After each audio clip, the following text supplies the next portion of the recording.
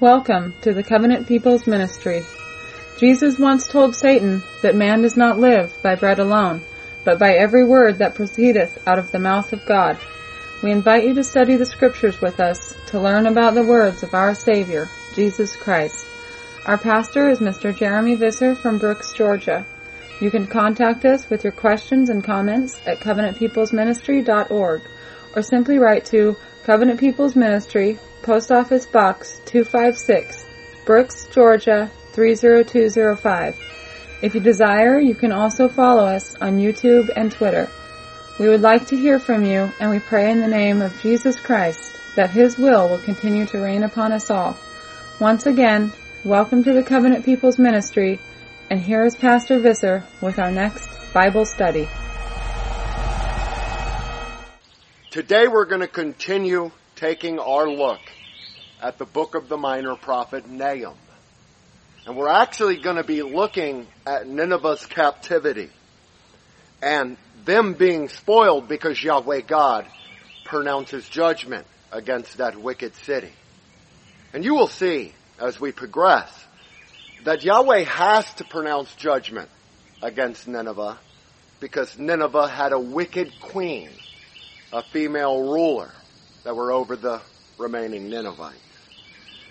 But in the last part 2, which was recorded about 2 months ago in April, I promised that I would point out that Jesus Christ straightforwardly said He beheld Satan fall as lightning from heaven. Perhaps you're familiar with this because it's found within the Gospel according to Luke, chapter 10. Yeshua says, beginning in verse 18, I beheld Satan as lightning fall from heaven. Behold, I give unto you power to tread on serpents and scorpions, and over all the power of the enemy, and nothing shall by any means hurt you. What should be pointed out here is that Christ Himself equates our adversary, or the enemy of God, to lightning.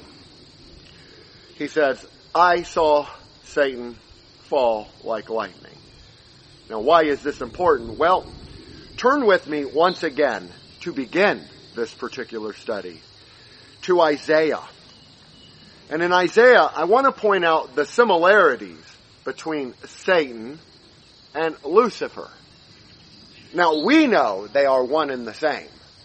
But there are false prophets who will come in and say, well, Lucifer's just the king of Babylon. Interesting, is it not?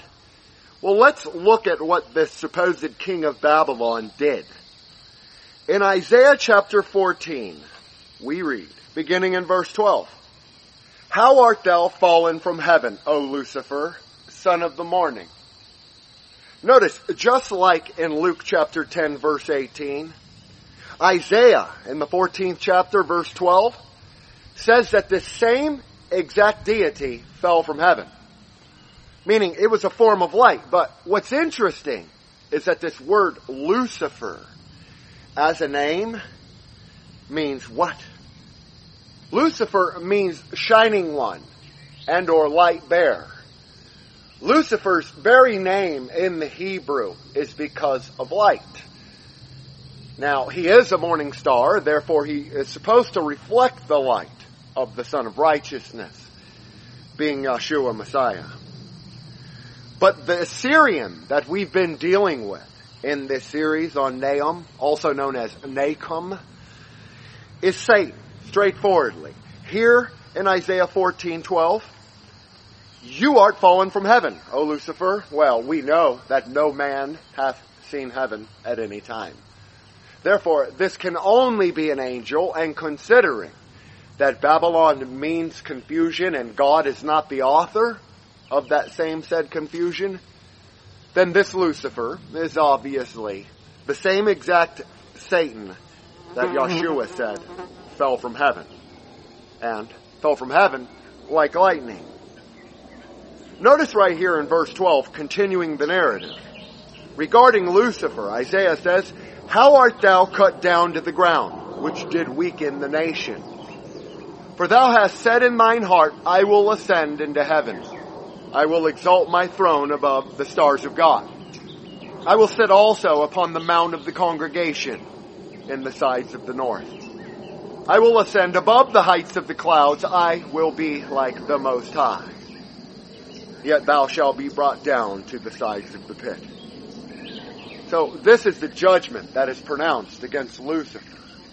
And this judgment is pronounced not only because he fell from heaven, and we know that this can only be Satan and his rebel angels, but because he also had this mindset. I will ascend into heaven. I will exalt my throne above all the other stars of Yahweh God, and I will sit upon the mount of the congregation in the sides of the north. Now, at first, this may not sound like it's extremely important, but it is. And as we go along in Nahum, you'll be able to see why. What's interesting is Huzzab, the queen of Nineveh, who we're about to deal with right now, had the same exact mentality. And so it could be said for every ruler of man, they all want to be like a god. They even want to exalt their throne above God's position. Meaning they want to play judge, trial, and jury when judgment is left to Yahweh God. So Satan in Scripture is attributed to light, being a light bringer, which is what Lucifer means, or Satan. Another point that I would like to bring forth is the fact that Yahweh God it is who appoints every ruler, whether they be wicked and or righteous. It is Yahweh God who allows them, through his power and his sovereign grace, to abide for the amount of time that they do. Turn with me to the New Testament. And in Paul's epistle to the Romans, we're going to confirm this fact. Because I received many emails from people saying, well, why would a God of love allow a wicked ruler like Lucifer, the king of Babylon, a wicked ruler like Satan, also known as the Assyrian, or a wicked ruler like Huzzab, the queen of Nineveh, who we're about to discuss. But in Romans chapter 13, pay close attention to verse 1. Paul says, let every soul be subject unto higher powers, for there is no power but of God. The powers that be are ordained of God. Notice Paul at the beginning of chapter 13 here in Romans does not say that God is only responsible for good, that he will only pour out blessings, but rather whether we have a wicked ruler like Saul or a righteous ruler like David, all of us Israelite souls are subject unto these higher powers. Now, I'm not saying blind obedience is the key, because Christian duty is to only submit to a Christian government and to serve God over mammon, to not be men pleasers. But the point that should be brought forth is the fact that God appoints good and bad, and we confirmed this in part 2 in this series on Nahum. If Yahweh appoints all rulers, then the Assyrian was appointed by him, and that was confirmed. But the Assyrian was a destroyer, and that was his job. The Assyrian came to destroy Nineveh, and to destroy Nineveh for a specific reason.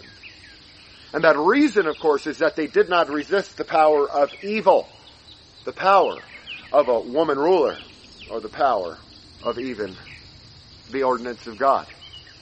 There is power within his commandment. This is why Paul will continue in verse 2 of Romans 13. Whosoever therefore resisteth the power, resists the ordinance of God. And they that resist shall receive unto themselves damnation.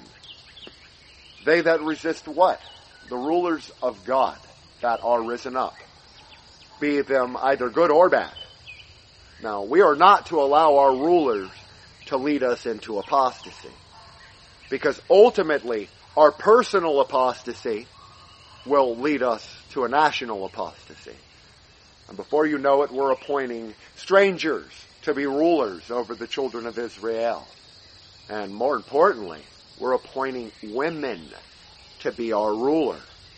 And that, my friend, is what the theme of Nahum as a book is. Nahum is meant to be a companion piece for the book of Jonah. And I'm sure you know the story of Jonah, because Jonah was chosen of Yahweh God to go to these same Ninevites. And he would not go. He would resist initially. But ultimately he did go. And he preached, and many of the residents in Nineveh repented at the preaching of Jonah. But here, a short time afterward, the entire city was engulfed, meaning that leaven is just that. It will expand. It will become worse. And while it is in America, you should be able to see many correlations to the Ninevites of old that were destroyed. So Romans chapter 13 verse 1 says, there is no ruler but by God. No ruler, good or bad, male or female, stranger or Israelite, alike. God is in control of all things. And that is confirmed in verse 1 of Romans 13. For there is no power but of God. There is no power but of Yahweh, our Redeemer. So what does this mean? This means we must recognize first and foremost that God is in control of all things. And it is the way of the superstitious Israelites time and time again to think that man will deliver them. In the case of the minor prophet Nahum, the Ninevites believed that a woman could save them.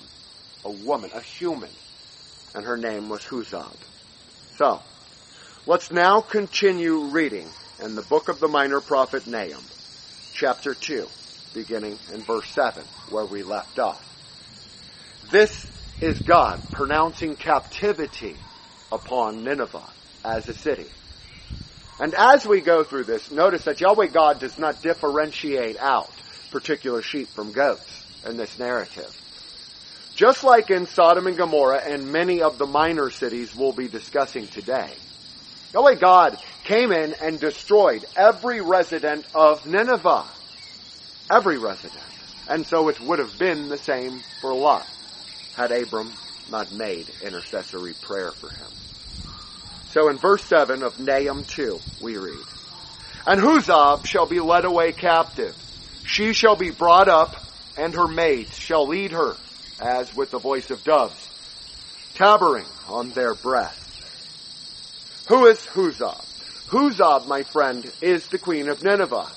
And why is this important? Well, it's important because so far in Nahum, and at no place within this entire book, all 3 chapters, will you see judgment pronounced against the king of Nineveh. This means that the ancient Ninevites were ruled over by women and children. And we're going to confirm that. But the point is that Huzab was the queen of Nineveh at the time. Number 1, it is forbidden for the Israelites and even Gentiles to have a woman or a strange ruler over them. But number 2 is this fact, that leaven expands and apostasy gets worse, as I've mentioned. So Yahweh God pronounces his judgment not against the king of Nineveh, but against the queen, being Huzab. Why the queen? Well, we know that Yahweh God is in control, right? We already confirmed that in Romans chapter 13. But Christ also reiterated this, and I feel this is important. When he was delivered up before Pilate, we read in verse 10 of St. John chapter 19. Then saith Pilate unto him, Speakest thou not unto me? Question. Knowest thou not that I have the power to crucify thee and the power to release thee? Jesus answered, Thou couldst have no power at all against me, except it were given thee from above. Therefore, he that delivered me unto thee hath the greater sin. Who would that be? That would be Judas, because it was Judas who delivered our Redeemer over to the enemy. But just like Paul says in Romans chapter 13, verse 11, that there are no rulers but by God, notice Yeshua says, You would have no power over me, except it be given you of my Father. Why is this important? Well, Huzab, the queen of Nineveh, is about to discover that herself. And while it was that many of the Ninevites had to give, at least on its face, homage to their queen, because that was the law of the land, that violated the law of God. So, do we seek to persuade men or God? The bottom line is, the reason the entire city of Nineveh was destroyed was because A, they appointed a female ruler, and B, that female ruler led the rest of the residents of Nineveh into sin. So, Huzab, being the queen of Nineveh, shall be led away captive, and this was fulfilled. And we touched upon this at the conclusion of part 2. But Yahweh God pronounces judgment against the rulers of the nations first. And so it is with the whore of Babylon. And you will see many correlations and similarities to Huzab, the queen of Nineveh, and the latter whore of Babylon that is to come. So the pronouncement of Yahweh God is, she shall be brought up. Her maid shall lead her as with the voice of doves, and they shall beat upon their breasts, as was customary at the time. Verse 8. But Nineveh of old is like a pool of water, yet they shall flee away. Stand, stand, shall they cry, but none shall look back. Does that not remind you of an era that you live in? For example, an era in which a majority of people say peace, peace, and there is no peace because we live within an era of deception. Nineveh of old is like a pool of water, but what happens to a pool of water? It becomes a vapor. It ultimately will evaporate and no longer be a pool of water. That is why Nineveh of old would ultimately be destroyed. And this is part of that destruction. This is the judgment. First comes captivity, then comes spoiling, then comes ruin. So, not only will Nineveh, the city, be like a pool of water, but they'll flee away. They'll say, stand, and they'll cry, and none shall look back. Next verse. Take ye the spoil of silver. Take the spoil of gold. For there is none end of the store and glory out of all the pleasant furniture. None end. What we're discussing right there is Yahweh's law pertaining to the spoils of war. The spoils of silver, in short, we could say. Because it is the law of God that when a particular city is ransacked and or a village, that you take everything minus the males that are able to fight within those wars. To prove this, we don't have the time. But in Deuteronomy chapter 20, 21, 22, 23, and 24, Yahweh God outlines his conditions of war. I've recently preached on the concept of war for Memorial Day. And I proved that Yahweh God does not command nor forbid war, because Ecclesiastes says there is a time for war. So if there is a time of war, spiritual and or physical, then there is a provision given within the law. For example, in Deuteronomy chapter 20, we read at the very start, when thou goest out to battle against thine enemies, and seest horses and chariots, and a people more than thou, be not afraid of them, for Yahweh thy God is with thee, which brought thee up out of the land of Egypt, delivered you from the land of Egypt. Part of the judgment that is pronounced against the Ninevites is against their gods. And we're going to prove that as well. But Yahweh God names their gods by name. And the God, unfortunately, was the God of Egypt. So this ties in perfectly. But the bottom line is, if we continue to read, Yahweh God says, if or when thou goest to battle against your enemies, you see horses and chariots like in Nineveh, that ancient city, this is what you do. You take over everything and you take the spoils of war. You take the spoils of silver. So God's law says that we are to take anything of value from those that are spoiled. But what we're dealing with right here is the spoiling of Nineveh. Notice in verse 9 of Nahum 2, Yahweh God reiterates, take ye the spoil of silver, take the spoil of gold, for there is none end of the store and glory out of the pleasant furniture. This is what happens when a nation turns their back from God. When they would rather prefer a queen over our eternal King. And I've been contacted in times past by men and women who say, well, why would you say that we shouldn't vote for man? That's a waste of a vote. It requires faith to put God first. Anytime we accept our slave masters, anytime we allow a king or a queen that is unrighteous, we as a nation paid the price. Now, how many Ninevites were destroyed? Or the descendants of the Ninevites, to whom Jonah went and preached, and many of which repented as per Yeshua and the Gospels. So, Nineveh is spoiled, meant to be a plunder, and so it will be in this ultimate battle that we will be fighting. Ultimately, this is the mindset of God. If you do not serve me, then I will bring upon you a nation that does serve me. And everything that you worked for, everything that you built up, whether it's an empire and a city like Nineveh or America and Europe today, will ultimately be the inheritance of the saints. And so we will see it is no different here. Continuing on in verse 10, Nahum will find utter ruin. Utter ruin. And we're going to deal with the Hebrew word buka here because it's quite different than tohu vabohu. We read, she, referencing Nineveh. Verse 10 says, she is empty and void and waste, and the heart melteth, and the knees smite together, and much pain is in all loins, and the faces of them all gather blackness. So 3 points are brought forth here. Nineveh is empty, void, and waste. Empty, void, and waste.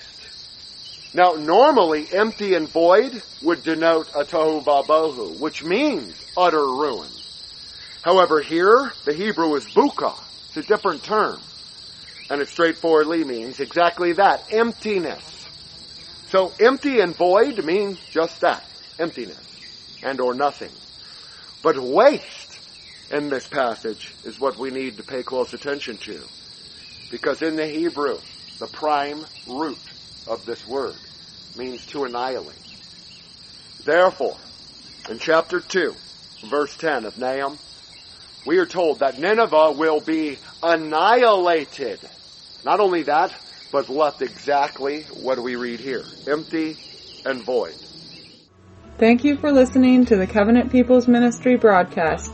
If you have enjoyed hearing the message of the gospel and would like to be a part of our fellowship or receive quarterly newsletters where you can order Pastor Visser's CD sermons, be sure to write to us at CPM, Post Office Box 256, Brooks, Georgia 30205. You can also visit us on the web at covenantpeoplesministry.net, where our extensive audio section features numerous broadcasts, or you can easily listen to Pastor Visser by Godcast through your mobile audio device. Our sermons and videos are made possible by your tithes and offerings. If you wish to support this ministry, make checks or money orders payable to Covenant People's Ministry. Your donations help us to reach the lost sheep of the house of Israel, wherever they may be found. Remember that Jesus Christ is our all, and is in all that have been renewed in His Holy Spirit. So we hope that you will allow Him to lead your life and help to build His church, so that when He returns, He will find faith upon this earth. We urge you to be a living example of Christian faith and apply His words to your lives. It has been a pleasure to have you with us, and now we will return to Pastor Visser's Bible study message. So 3 things lead to Nineveh's utter ruin, and that is empty, void, and waste, all sent by Yahweh God. Now do you understand why I spent time concreting in your mind that Yahweh God appoints all rulers? Yahweh God appoints all rulers, but so it is that Yahweh God can send emptiness, make an entire nation and or race void, and leave them annihilated and or wasted. But what we're reading about here is the fact that Nineveh will be brought to utter ruin. And today, Nineveh of old is in ruin.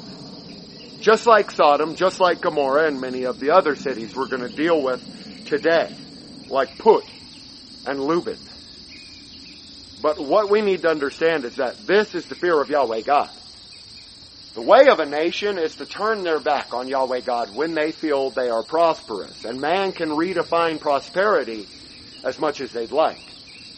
But we in America and Europe are not being blessed by our Heavenly Father, and it is because of disobedience. And it was no different for the Ninevites of old.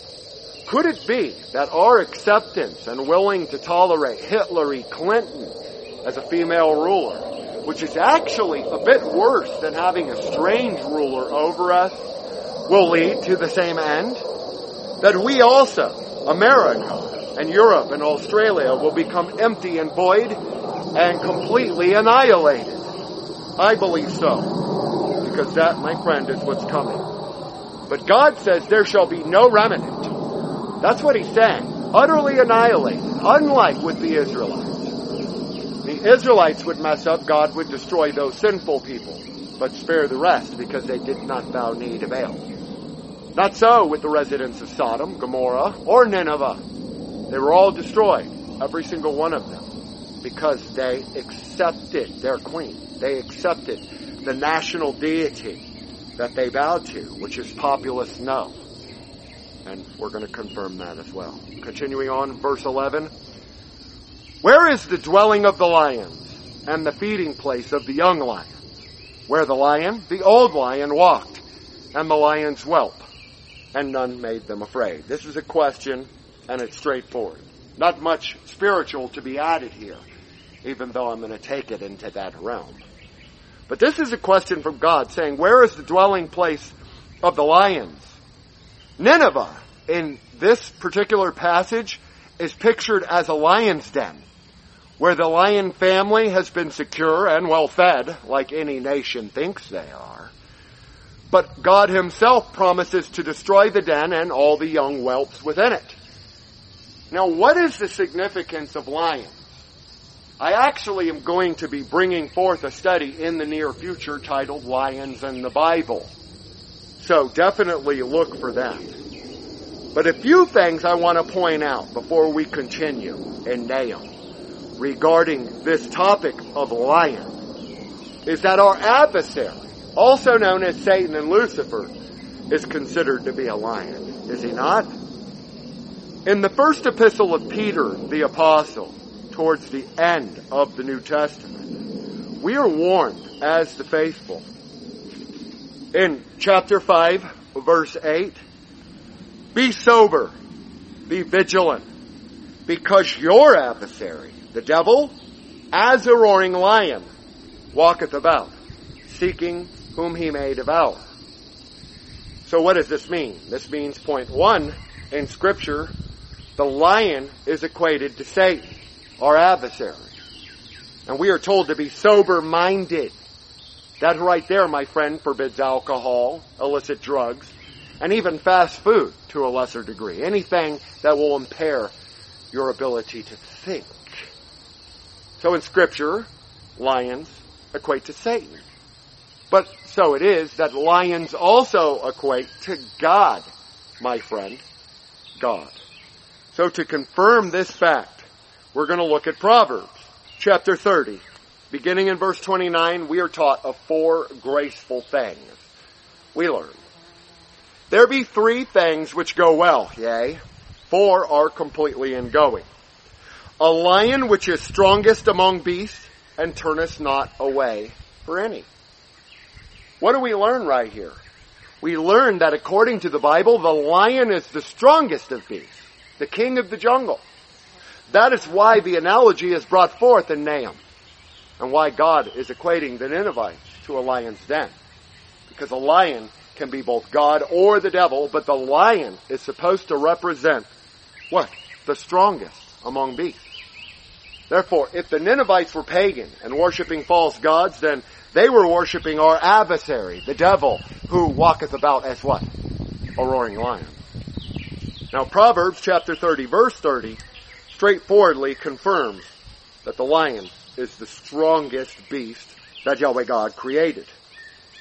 So, how about Proverbs chapter 28, verse 15? Proverbs 28, verse 15 says, "As a roaring lion and a raging bear, so is a wicked ruler over poor people." So is a wicked ruler equated to a lion. Therefore, does it make sense why in Nahum, as we cover this in chapter 2, God suddenly detours into Nineveh being equated to a dwelling of the lions? Back in Nahum, verse 11. "Where is the dwelling of the lions and the feeding place of the young lions? Where is it? Where is it? Why? Yahweh is a lion." Yahweh, my friends, Yahweh is considered a lion in Scripture. Now, our Heavenly Father, Yahweh, is considered a lion in Hosea chapter 5, verse 14. Hosea chapter 11, verse 10. Hosea chapter 13, verses 7 through 8. So, the minor prophet Hosea straightforwardly gives us a key, and that is that Yah is a lion, right? Yahweh God is a lion. Why is that important? Because we're about to turn to Revelation. And in Revelation chapter 5, we find out another name of this lion. In the 5th chapter of Revelation, in the 5th verse. "One of the elders saith unto me, Weep not, behold, the Lion of the tribe of Judah, the Root of David, hath prevailed to open the book, and to loose the 7 seals thereof." So before moving on, understand, Jesus Christ is the key and root of David. And being the root of David denotes that he is the creator. Now Hosea 5, 11, and 13 all confirm that our Heavenly Father, the quote-unquote Lord, Yahweh, is a lion. And then we learn in the 5th chapter of Revelation that Jesus the Christ is considered the Lion of the tribe of Judah. And not only that, the root of David. See how these are locked together in Revelation? The Lion of the tribe of Judah is the root of David. Therefore, Paul bashers cannot come in and say, well, Jesus Christ did not descend from Judah. But that's not necessarily my point. My point with this is Yahweh God in the Old Testament is considered a lion. But so also in the New Testament are Jesus Christ and Satan, our enemy, the devil. So, perhaps it makes more sense why Yahweh God detours into teaching on young lions. Because you can choose which lion you want, whether it be the adversary or whether it be the living God. And in the case of Nineveh, they chose the adversary. In this book, considered the Assyrian, but elsewhere considered to be Satan. So continuing on, in verse 12, "The lion did tear in pieces enough for his whelps, and strangled for his lionesses, and filled his holes with prey, and his dens with ravine." What is ravine? Ravine in the Hebrew is terafah, and it literally means a prey, something that is hunted and brought down. But more than just being a prey, it literally denotes in the Hebrew torn beasts, parts of their prey, an arm, a leg, perhaps even an ear or an eye socket. And Yahweh God is using this analogy in Nahum. He says that the lion, that he's equating Nineveh, of old too, when they were prosperous, did tear in pieces enough for his whelps. They were able to go out, hunt, and feed their young, but not so under Huzzah, the queen of Nineveh. And therefore, Yahweh God has to come in and destroy this entire city. The lion had enough to feed his young, and he strangled for his lionesses. And he filled his holes with prey, meaning he had over and beyond what he required. And that, my friend, is one of the first keys of knowing whether we are in apostasy, because the water temperature suddenly gets risen up. The first thing that goes, usually, is our prosperity, our overflow, making it impossible to either tithe to Yahweh God or to man. So our prosperity goes first. Then a strange nation will come in amongst us. And that strange nation every single time will bring a strange God. And whether it is the god of Egypt being populace no, or today the god of ISIS or these Muslims, which is not the God of the Bible. We see history repeating itself time and time again. So God brings forth this statement, this confirmation, and it is this. A, he will destroy Nineveh. B, he will spoil Nineveh. And finally, ultimately, C, it is Yahweh God who is the destroyer. Yahweh God does the destroying. Right? So, pay close attention to verse 13. Behold, I am against thee, saith Yahweh of hosts, and I will burn her chariots in the smoke, and the sword shall devour thy young lions, and I will cut off thy prey from the earth, and the voice of thy messengers shall no more be heard. The voice of thy messengers, Nineveh, will no longer be heard. Now I want to point out that there are men and women who will come in and they deny the reality of Satan.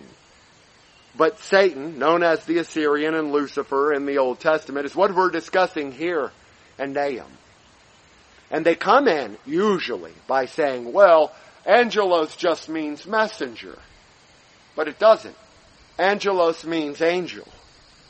Here, in the final verse of chapter 2 in Nahum, we are told, thy messengers shall no longer be heard. This is from a Greek word, Moloch. And you guessed it, it denotes a false god. The false god of Moloch that many people served. So if they serve Moloch and they serve populace no, which is Ammon, and it's all said and done, God is the destroyer because all the Ninevites violated the first and second commandments of not having another God. And so, as it stands, I'd like to ask the listening audience, do you think casting a vote for Hillary or Trump or Bernie Sanders is not a vote for evil? Do you not think for a moment that Yahweh God will destroy us? And the second thing he will do after pronouncing judgment and taking our prosperity from us is that the voice of the messenger shall no longer be heard. So, the voice of the false prophets that bow to Molech, because this word messenger, again, is Moloch, and the voice of any angel that could be sent of Yahweh God. Good or bad, my friend, good or bad. A messenger can be a prophet of Yahweh God, but so it stands. If a messenger also is angel, and Moloch means angel, look it up, then God will stop all messages, good and bad. Why? Because he's omnipotent. So Yahweh God is the destroyer. And we end chapter 2 on that note. God himself will do it. And I don't want you to be put off by this, because we learn many times, that there can be no evil within a city. And Yahweh God hath not done it. For example, while we're here in the minor prophets, turn over to Amos. And we read in Amos chapter 3, verse 6. Shall a trumpet be blown in the city, and the people not be afraid? Shall there be evil in a city, and Yahweh hath not done it? Surely the Lord God will do nothing, but he revealeth his secret unto his servants, the prophets. The prophets of Yahweh God are his servants, not his messengers, not the Moloch Baal priests. But that's just a side note. Amos chapter 3 verse 6 says that Yahweh God will be the destroyer. And Nahum confirms that. That Yahweh God will do all of these things. Because why? He is against the Ninevites. And notice also that the city itself is referenced in the feminine. Because this again is against the queen of Nineveh. The king is not mentioned. Was there a king? No one really knows. But I'll tell you this. In America, if Hillary becomes president, does that make Bill the first lady? And what exactly will his position be? Because at least with Jezebel, Ahab played a part. But that's not what's mentioned here. The Ninevites seemingly only had this queen of Nineveh.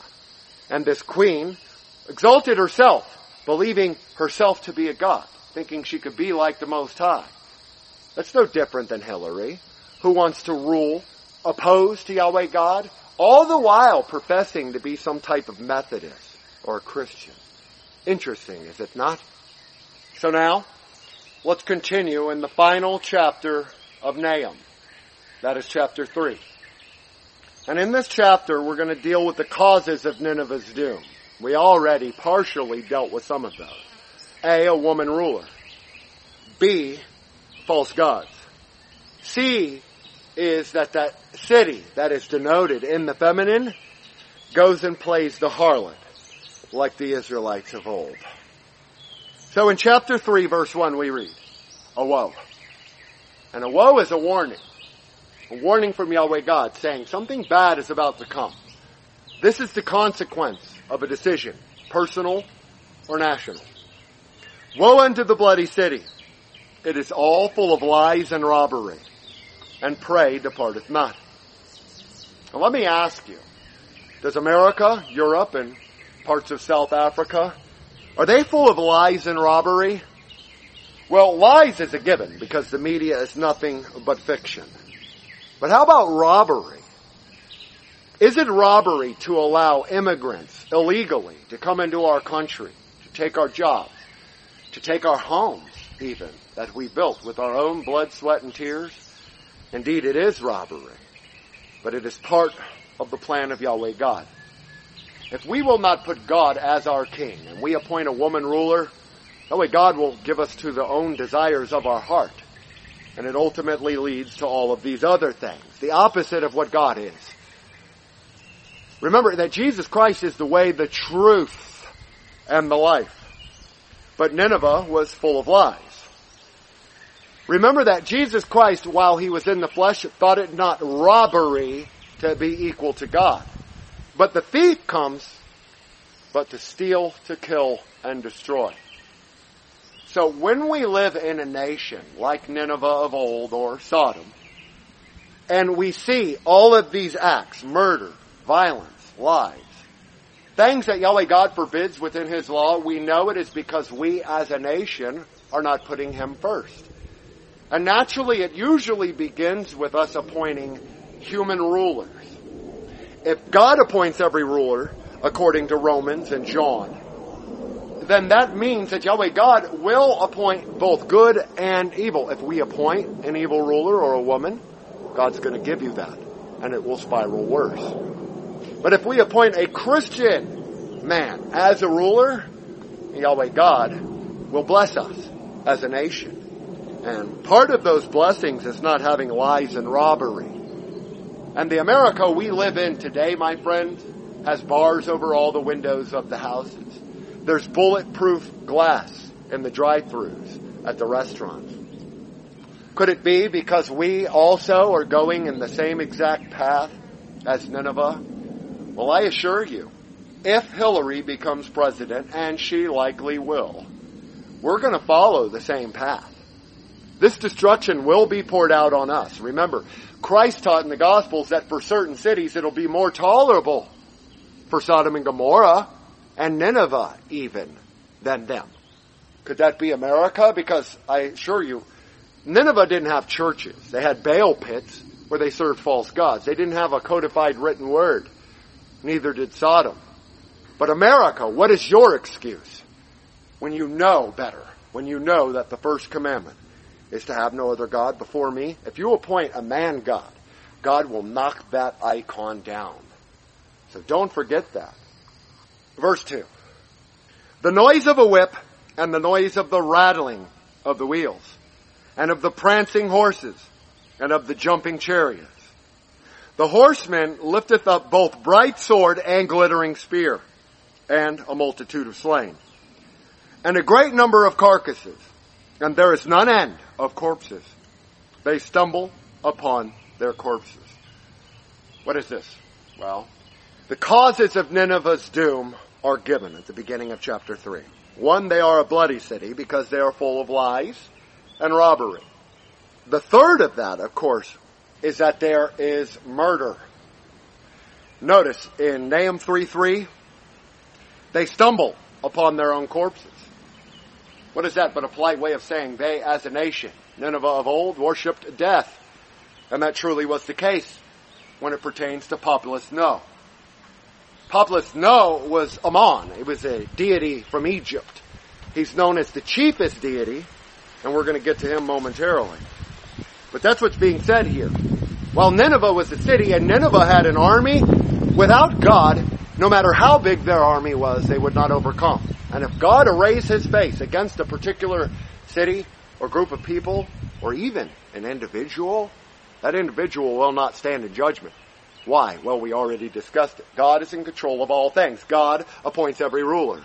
God even appoints wicked rulers. So, verse 4. Because of the multitude of the whoredoms of thy well-favored harlot, the mistress of witchcraft, that selleth nations through her whoredoms, and families through her witchcraft. Did you hear it, my friends? This ties all the way into Revelation. What we're dealing with here is a harlot. We're still referencing the queen of Nineveh, who is known as Huzzab. And God pronounces judgment against her, and not only calls her a whore, personally, because she was their ruler, but the Ninevites became whores, did they not? Because of the multitude or magnitude of thy whoredoms of the well-favored harlot. Well-favored.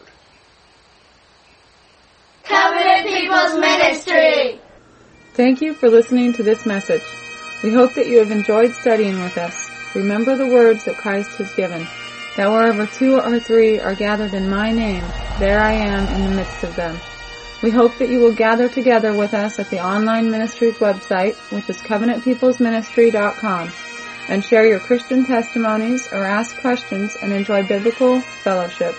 You can also order CDs of Pastor Visser's Bible studies and enjoy many other Christian resources through the church's website, or write to Covenant People's Ministry, Post Office Box 256, Brooks, Georgia 30205. We thank you for your prayers and offerings and pray that all of you have been touched by these messages and continue to spread the word of the gospel with your friends and family. Thanks again, and may the love of Christ abide in you and yours forever and ever. Amen.